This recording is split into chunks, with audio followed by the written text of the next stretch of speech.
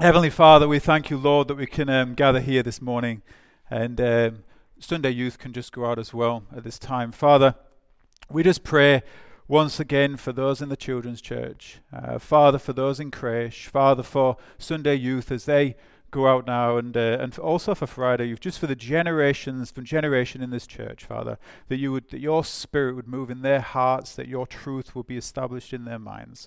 Father, this morning as well, we just thank you that we can come in freedom in this country, and to read your word, to practice your word, and to be a fellowship of your people. In Jesus' name we pray. Amen. I was thinking this week, part of what William was just saying there as well. How do we connect with people? How do we meet people where they are? How do we meet people where they are in life? So if somebody's going through a difficult time, a hard time, how do we meet people? If somebody's going through a difficult time, we don't come to that person and kind of laugh. If somebody's going through a good time, then we perhaps wouldn't go to them and cry. How do we meet people where they are? So if somebody was hungry, then what would we do in that place? How would we meet that person where they are? Hopefully we would go with food if somebody was hungry. How do we meet people where we are? And I was thinking about this, and I thought a story that I heard a while ago. There was a couple that had a child, brand new baby, and they were new parents, didn't really know what to do per se. Children don't come with instruction manuals. And so on the way from the hospital, they thought, well, how are we going to feed the child? And this couple, they really like McDonald's. So they thought, what we'll do, we'll go to Macca's, we'll get strawberry milkshake, get a cup of Coke, fries, cheeseburger, and then they went home, and they were sitting with the child there, and they thought, well, so they started to feed the child some milkshake, put the milkshake in its mouth, Coke in its mouth, because milkshake is milk, and then they gave it a bit of fry as well. It's hard for the child to chew it, they're just gumming it, and now, story's not true, but the point being is that you would have to, really, when you have a new child, you have to meet the child where the child is at. You can't go home and sorry if I shocked anyone there, you can't go home and give the child a milkshake. You have to give the child milk. The child can't have solids, and you definitely don't want to be giving it Macca's. You never want to be eating Macca's. You definitely don't want to give a baby McDonald's. But I thought it's important to meet people where they're at. And then another thing that I was thinking about, if we've got, who's English here? Who comes from England? Nice. So we've got a few. It's good. No, there's a few. And so typically English can do this, and as Australians you might do this as well when you go on holiday. So English will go to Europe, you might go to Spain, or you might go to Greece or something like that. And English, it's the common language. Everybody should speak English. And so when you go on holiday, you meet people who don't speak English. So let's say you're in Spain, and so what you say to the Spanish, let's say you're looking for a restaurant, and so you'll see a local Spaniard there, and you'll say, where's the restaurant? Can you help me find the restaurant? And the Spanish person might say, no hablo inglés, no comprendo. Like I don't understand, I don't speak English. So what English people generally do, and Australians might do this as well, if somebody doesn't understand the language, then the best thing to do is to speak louder and slower. So where is the restaurant? And hopefully they get it then and can guide you, send you to the restaurant. That isn't meeting people where they're at. So we really have to be speaking the same language. The other day as well, I was walking around with my son, and often we'll go for a walk in the morning, or we'll go for a walk in the afternoon. And as we was walking around, I said to him, I goes, do you want to hear a God story? Do you want to hear a God? And he's like, yeah, I want to hear a God story. I thought, that's great, good sign. And so I thought, what story can I tell him? And I thought, well, maybe I could tell him the story of David and Goliath. So I started to tell him the story, and then I realized that the story is actually about a guy who kind of flings a rock into someone's head, kills him, then cuts his head off. Maybe not the right story. So I thought, okay, well, let's try Noah's Ark. And then I thought, oh, well, actually Noah's Ark is about God wiping the whole, bar 8 people off the face of the planet. So you've got to meet people where they're at. So I'll give them the kid version. And it's difficult to meet people where they're at, But when we look at Jesus, when we see what Jesus does, Jesus is really good at meeting people where they're at. So last week, Anthony spoke about this blind man. This week, we're talking about Nicodemus. And what you see with Jesus is that Jesus doesn't treat everybody the same. He doesn't treat everybody the same. So with Nicodemus, he comes across and he says, you must be born again. When he's speaking to the woman at the well, he says that he talks about the living water, right? When he sees the woman in adultery, he says, go out and sin no more. So he's like, each person he's treating as individuals. He doesn't just kind of like this tract. Here's the 4 spiritual laws. He meets people where they're at, and he interacts with them, and he connects with them. This is Jesus. So one thing is that Jesus, he meets people where they're at, but Jesus also crosses boundaries. Jesus also crosses boundaries. Sometimes he violates people's boundaries. People have religious boundaries, and he can violate what they perceive to be the right thing. But boundaries are everywhere around us. So, when I was coming to Australia, I had to go through certain boundaries. There's certain things that I had to do. I got a working holiday visa. Then I got then I met Jen, and I got sponsored by her, and I got permanent residency. She said I was her sponsor child, and so I got the working holiday visa, and then I got citizenship, and so I had to cross those boundaries. Sometimes people can violate boundaries in countries. You can enter a country illegally, and you violate those boundaries. So, but there's boundaries everywhere we look, and you've got cultural boundaries as well. So you can think about what's recently happened, Australia Day. When Woolworths said we're not going to sell Australia Day merchandise. For Peter Dutton, the leader of the coalition, that was a violation of his cultural boundary. He didn't like that. And he told the whole country to boycott Woolworths because of it. It violated his boundary, right? This cultural boundary. They stepped on his boundary, so to speak. Even the discussions around Australia Day, some people will say, well, let's change it, or let's keep it the same. People on both sides feel like their boundaries are being violated. So whatever somebody's opinion on that, kind of whatever it is whatever it is, but people feel as though their boundaries are being violated. Interestingly, and then also you can have family boundaries as well. So, if you're in a family, you might be the type of family where all discussions within the family are kept in-house. You never talk about family business outside of the family, because that would be a violation of the family boundary.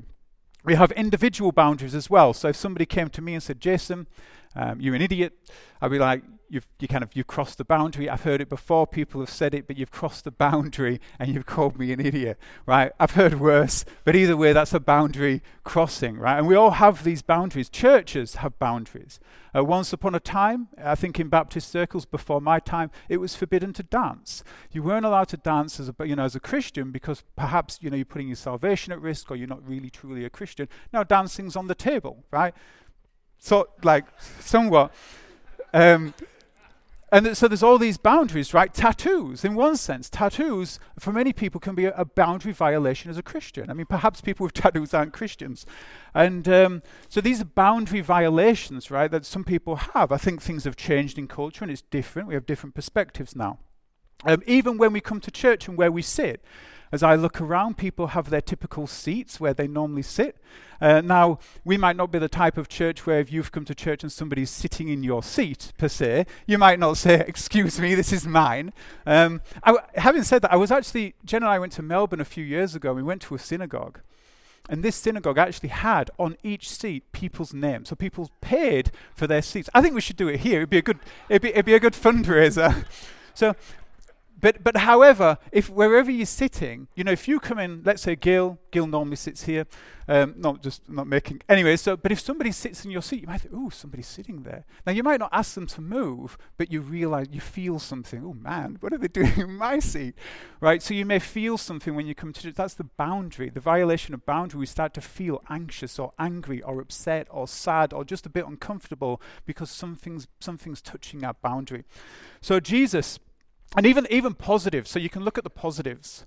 Sometimes the way that boundaries are crossed is negative, and sometimes in a violation way, but sometimes it's positive. Historically, you could say slavery was abolished in the West, right? So it's like that boundary was crossed. However, there's more slavery today than there ever has been in history. So it's like 30 to 50 million people in slavery today, and we might be living off the backs of some slaves. However, there was abolition in the West, and so you can look at some positives. Women can vote now, right? So that's a positive. That's a good crossing of the boundary. The hospital where I work, 1937, Mount Lawley St. John of God, where I work as well as here. 1937, when that hospital was first started, when it was first started, women weren't allowed to get loans from the bank. They had to go with the priest to get a loan, right? So times have changed. Women can now get loans. Perhaps this is a good thing. And so of course it's a good thing. Of course it is. I'm just joking. So we progress and we move on. But for many people in that time, that would have been contentious. People would have said, well, why should women be able to get loans, right? But we move past these boundaries, thank God, right? And we come to a society where we have people in equal standing, which is good. And so Jesus comes and he kind of crosses these boundaries. So you can think of Nicodemus, and he crosses boundaries there. The blind man who Anthony spoke about, the religious leaders, Jesus healed on the Sabbath. This was a religious boundary which they had, right? It was a false boundary. It was they were interpreting the Sabbath incorrectly. However, he healed on the Sabbath, and so their boundary was violated. This is what Jesus does in this way. And so we come to this story with Nicodemus. If we got the text, chapter 3. If you've got your Bibles or your devices, I'll just read. So this is the dialogue. This is the encounter of Jesus with Nicodemus. It says, there was a man from the Pharisees named Nicodemus, a ruler of the Jews. This man came to him at night and said, Rabbi, we know that you are a teacher who has come from God, for no one could perform these signs you do unless God were with him. So first of all, Nicodemus, when Jesus encounters Nicodemus, this guy is like, he's high up, right? He would be honored in society. He's a Pharisee of Pharisees. Some people say he was part of like the great Sanhedrin, a group of 70 men, and they would have been revered in society. The Sanhedrin, the kind of great Sanhedrin, would have been something like the Supreme Court in America or the High Court in Australia. This guy was high up, right? So he was respected. Interestingly, with the Pharisees as well, often you'll see that when Jesus encounters different people in the scriptures, so with the Pharisees often get this kind of like, they get a bad rap, right? Often they get critiqued by Jesus. But Pharisees were their beliefs and understanding were wide and varied. So as we sit here as Christians, our beliefs are wide and varied. And some of us practice some things and some of us don't practice other things. And so it was the same with the Pharisees. They didn't all just believe the same thing. And you can see this because Nicodemus is the one who's coming to see Jesus, right? Nicodemus is the one coming to see Jesus. Now the text, have you just got the text there again? So what happens, you get Nicodemus coming up to Jesus, and there are a few important points here, right? So first of all, he comes to Jesus and he says, Rabbi, we know that you are a teacher who has come from God. So apparently there's other people that are thinking the same way as Nicodemus. We know that you are a teacher from God. So you see Nicodemus coming. The other thing that happens as well is that you can see Nicodemus, this man came at night. He came at night. Lots of people point this out in the text. He didn't come during the day when everybody was there. Nicodemus came at night. So this prominent guy in society is kind of coming at night to see Jesus. He's kind of unsure about Jesus. It reminded me of when before I came to Christ, and I was trying to work out who Jesus is. Who is he? And so I started to go to a church. It was Riverview where I went to, and it was weird for me. Like people stood up, then sat down, stood up, then sat down, and sang this and sang that, listened to some guy talking. It was strange. And for me at that time, I was talking to people and trying to work out who Jesus is, asking questions about Jesus. What will people think about me if I believe in Jesus? Will people mock me? Will people like me? Will it change who my friends are, right? So Nicodemus, in one sense, is going through a similar thing. He's trying to work out who Jesus is. He comes at night because he probably doesn't want people to know that he's going to see him, right? And so he's trying to protect his reputation in one sense. So the conversation here, have you just got the next verse as well? So the conversation goes on. It says, Jesus replied, truly I tell you. So Nicodemus first says that you look like somebody, the works that you're doing must be coming from God. No one can do these works unless they're coming from God. Nicodemus makes this statement. Now for me, whenever I see the conversations with Jesus, they always seem a little bit strange to me. Because if somebody my assumption is that if somebody came to Jesus, if Nicodemus comes to Jesus and says, hey, the works that you're doing look like they're coming from God, you might expect the response to be something like, the Father and I are one. If the Father's working, I'm working. Yes, Nicodemus, you're right. Yes, these works are from God. But he doesn't kind of follow on the train of thought of where Nicodemus is traveling. In fact, he kind of goes on a bit of a detour. So what Jesus does, he meets Nicodemus where he's at. He begins to cross this boundary, and then he redirects him on the path that he needs to be on. So instead, when Nicodemus makes this comment, Jesus just says, truly I tell you, unless someone is born again, he cannot see the kingdom of God. Unless someone is born again, he cannot see the kingdom of God. Now, the first thing that I want to bring in here is that when Jesus is saying this, Jesus is risking being offensive. So in many different conversations, we just got the slide, Jesus is risking being offensive. And I think in a culture like this, where often it's very politically correct, we kind of often back away, and we want to be very careful that we're not offensive to people. But Jesus risks being offensive. Now, he does it with grace, and he does it with compassion. And when we have conversations, as William was saying earlier, sometimes you'll just say something, right? You'll just say it out loud. And there's a risk there that somebody could be offended in what you're saying. But as long as we're doing it with grace and compassion, but Jesus crosses these boundaries, and you can see in the conversation that Nicodemus does get his back up, and he doesn't quite understand what Jesus is saying, but it's a bit of an affront to him as well. And often this happens. So you can see it when Jesus is speaking to the Pharisees, when he calls them a brood of vipers, but you can see it when Jesus starts crossing these boundaries within the culture in which he is.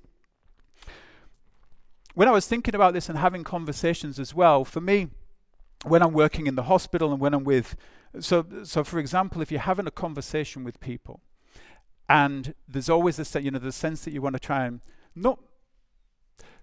not purposefully be offensive, but listen to what's going on underneath. When I'm in hospital and having conversations, sometimes a key thing is this, that if I'm having a conversation, something will come to mind. Let's say we're talking about God, and we're talking about spirituality, or we could be just talking about something in general. Something will come to mind, and a question will be there. And I'll leave it there. It'll be in my mind, and then we'll carry on the conversation. I'm thinking, is this a prompting from God? Is this a prompting from God? And then if the question comes to mind again, is this a prompting from God? And then the third time, it's not that the third is a magic rule per se, but if it keeps coming to my mind, then I know that I'm going to ask the question.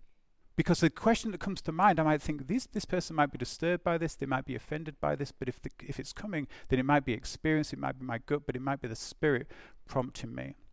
The other thing when I see that Jesus having these conversations is also listen to what's being offered.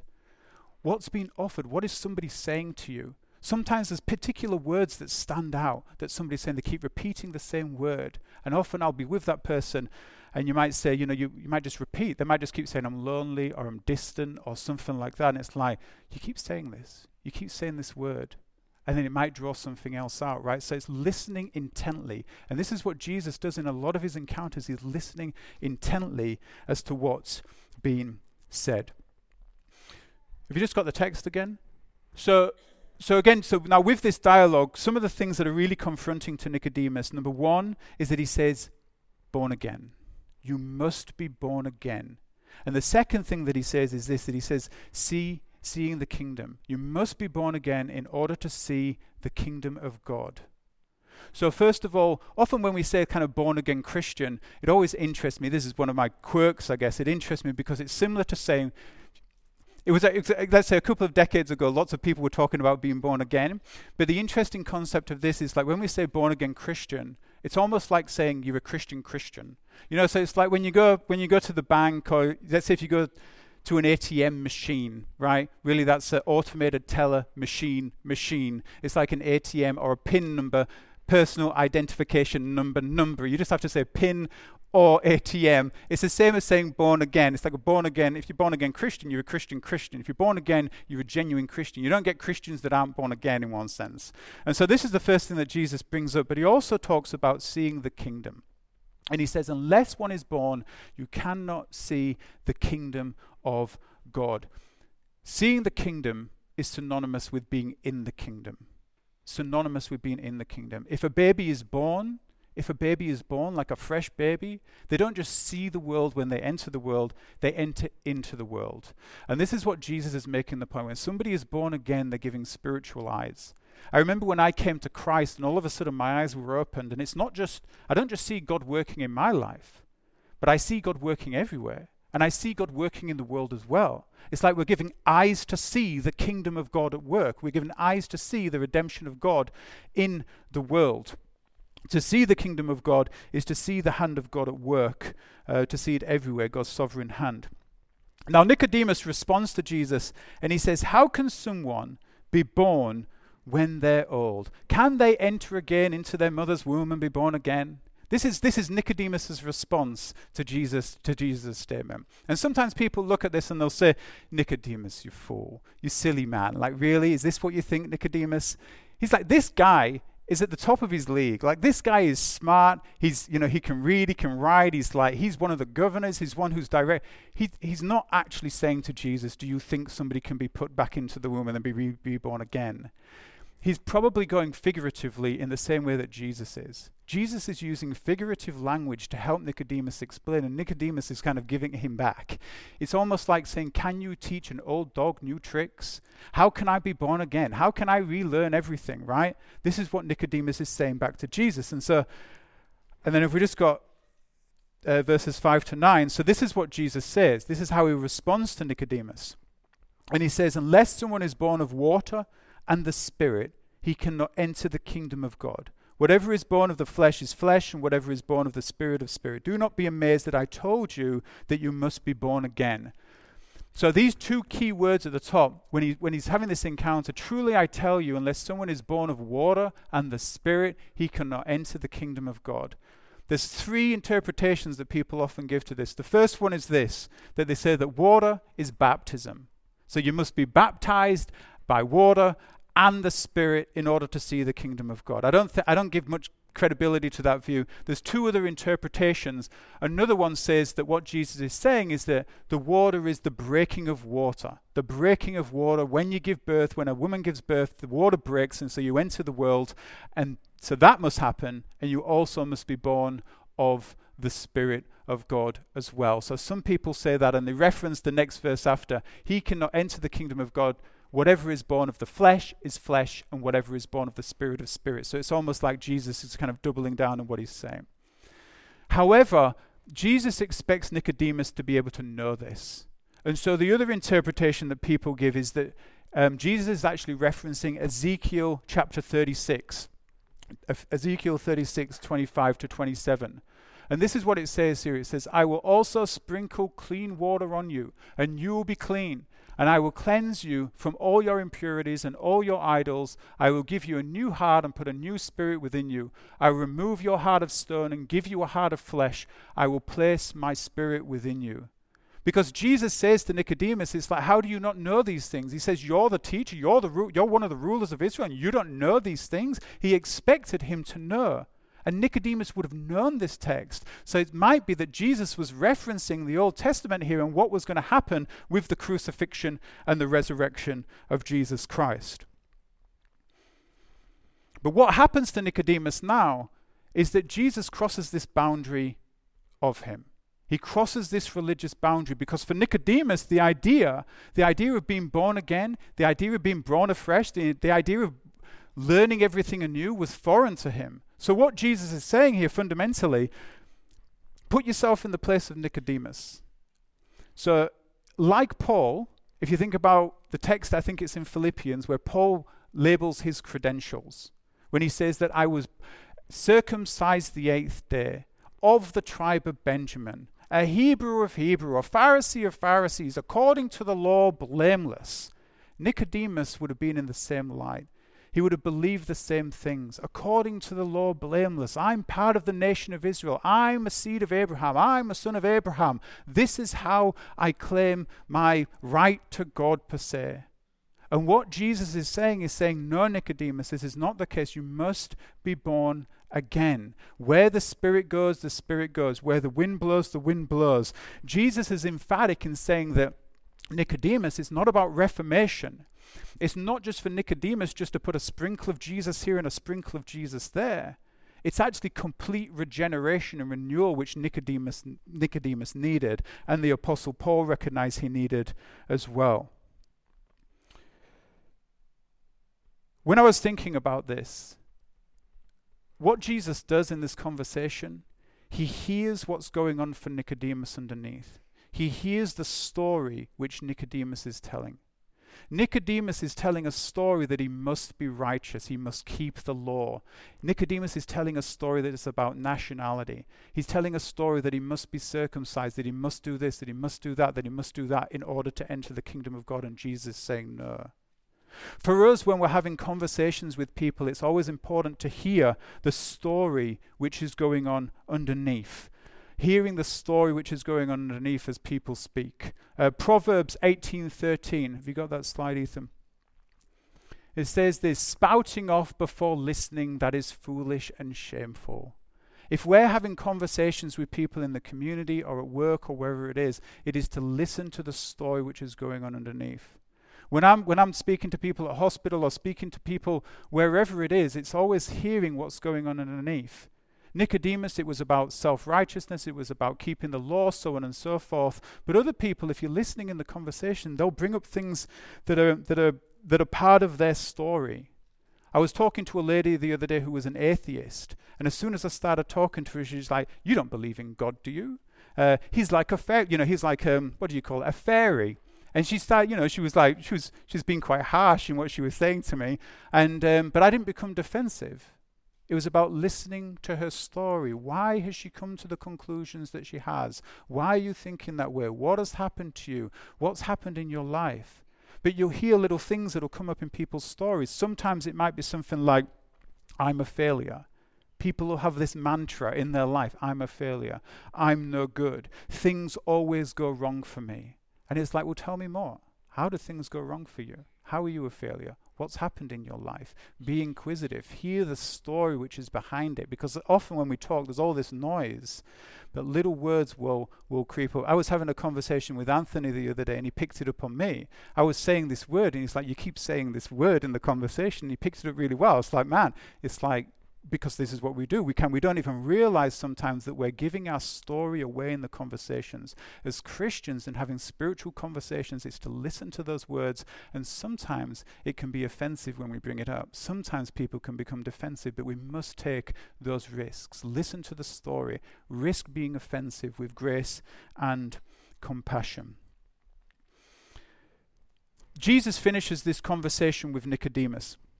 And he goes, there's a popular passage, John 3:16, which we all know. That's part of the dialogue of Nicodemus. And he goes on and he alludes to the crucifixion and the resurrection. He alludes to the story of Moses with the serpent and so on forth, right?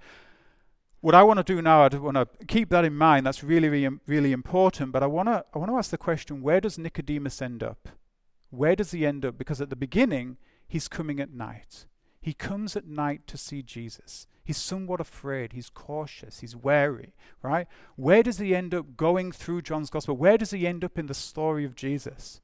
You see, there's two more times that Nicodemus kind of pokes his head up in the Gospel of John. One is in chapter 7, and the other one is chapter 19. The first one is this, and you can sort of see that what happens with Nicodemus is he's starting to come out of his shell. Right? First he comes at night, then he starts to come out of his shell. John chapter 7 verse 50, the context is that the religious leaders are not liking what Jesus is doing. They're critiquing Jesus. And Nicodemus stands up and he says, "Our law doesn't judge a man before it hears from him and knows what he is doing, does it?" So he asks the question, it's like, hang on, you can critique Jesus, but our law says we must bring him forward and we must judge him by our law. And their response is, "Do you come from Galilee as well?" Like, they critique Nicodemus for this. They shut him down. They push him down. Instead of saying, but either way, Nicodemus is starting to become more confident. He's starting to raise his voice. He's starting to stand out for Jesus. Right? The next time we see Nicodemus is at the end of John's Gospel when Jesus is crucified. And what happens at this time, he brings about 35 kilograms of myrrh and aloes to anoint Jesus' body. Nicodemus starts in the night and he progressively starts standing for Jesus more and more and more to the point where Jesus is crucified and then he's full out bringing the aloes to anoint Jesus' body. That can be the same for many of us, that often we start in the night, but we progressively stand out for Jesus. So my question for all of us is, how can we stand out for Jesus? What can we do in our context to stand out for Jesus? What William did, is that conversation. Yes, I was at church. How do we stand out for Jesus Christ? I heard a story. I was talking to someone a while ago, And they said, they were going to this church, and you might agree with me, you might not agree with me on this. They were going to this church, and there was a pastor there. So obviously it's a church. Anyways, this pastor was quite well off because his wife had a really, really good business. So they were well off. They had a beautiful house, beautiful car, right? Beautiful house, beautiful car. And so this lady would go to their house, but her car was a bit insignificant. It wasn't as good as theirs. And every time she went to their house, she felt a bit inadequate. She felt uneasy because of what they had. Now, you could look at her and you can say, well, that's your problem. That's your stuff to deal with. But my question is, if we're standing out for Jesus, what should they do? I'm not saying that they were wrong for spending their money. I'm not saying they were wrong. It's not sinful to have money. But I'm saying that standing in a culture like this, in an affluent culture, where often materialism is the thing, then how do we respond to that? How do we stand out in a culture rather than going along with the philosophy of the culture where kind of like the nicer things you have, the better life is? How do we stand out? So again, I'm not saying that's wrong what they did, but for her to feel inadequate, how many other people felt like that? So how do we stand out for Jesus Christ? I think as Christians it's difficult. I used to work in a clothing warehouse in England, and there was lots of Muslims working there. And often you would walk around the corner, and there'd be a Muslim there, kind of on his prayer mat, right, just praying right there. You can't do your work, you can't get past him because he's on his mat. But they're standing out for what they believe. My question is, how do we stand out? What do we do? It might just be wearing a cross. Some people wear crosses. That can standing out for Jesus. But where does it start and where does it end? My concern for myself is that if I don't stand out for Jesus now, when the rubber hits the road and when things get difficult, how will we stand out for Jesus then? So I think it's the small things, it's the incremental things, and sometimes the things that people don't see. So for me, what I try to do, I wake up in the morning and I'm not perfect at this, but what I try to do is open my Bible straight away. I read 2 or 3 chapters straight away. As soon as I open my eyes, I read my Bible. I start to try and fast once a week or once a month, even if it's just a meal. How do I start standing out for Jesus? Because it's the small things in life. It's like this. If I was to say to everyone, after church today, let's go run a marathon. Let's get our trainers on, let's get out there, let's run a marathon, and let's see how we go. I think that many of us will probably get to about the first kilometer and we'll be stuck. We might fall. We'd find it hard to breathe. Who knows what would happen? But it would be really difficult. However, if you do want to run a marathon, even if we train, some of us, still might not be able to do it. I wouldn't be able to do it. But however, hypothetically, if we were going to run a marathon, it means training. It means discipline. It means buying new trainers, new socks, new t-shirt, new shorts. It means running every single day. It means changing our diet. It means going to sleep and having good sleep. It means really kind of embracing that physically and mentally in order to run the marathon at the end. And I think it's the same for us as Christians, that it's about practice. We're all apprentices of Jesus. So it's about practice. What things do we put in now that make us stand out for Jesus? It might be, on a weekend, on a Saturday or Sunday, we put down our devices, we don't watch TV. I'm not necessarily suggesting a Sabbath in one sense as a legalistic way, but I'm just saying, close down the devices, shut down the TV, spend time with God, spend time with family. And then people are asking, what do you do on a weekend? It's like, I do this.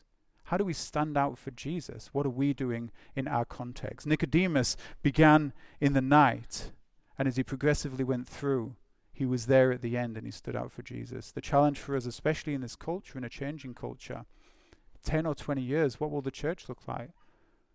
How will Christians be perceived in this culture? So it's like a training ground now for the future of what it will look like. How do we stand for Jesus? Let us pray. Dear God, just thank you for your word, and we thank you for these encounters that you have. We thank you for these recorded encounters of Nicodemus, of the blind man, of the woman at the well, the woman caught in adultery, the centurion, whoever it is, and the examples and the lessons that come from it. Help us, Lord, each one of us, to think about how we might stand for you. In Jesus' name we pray. Amen.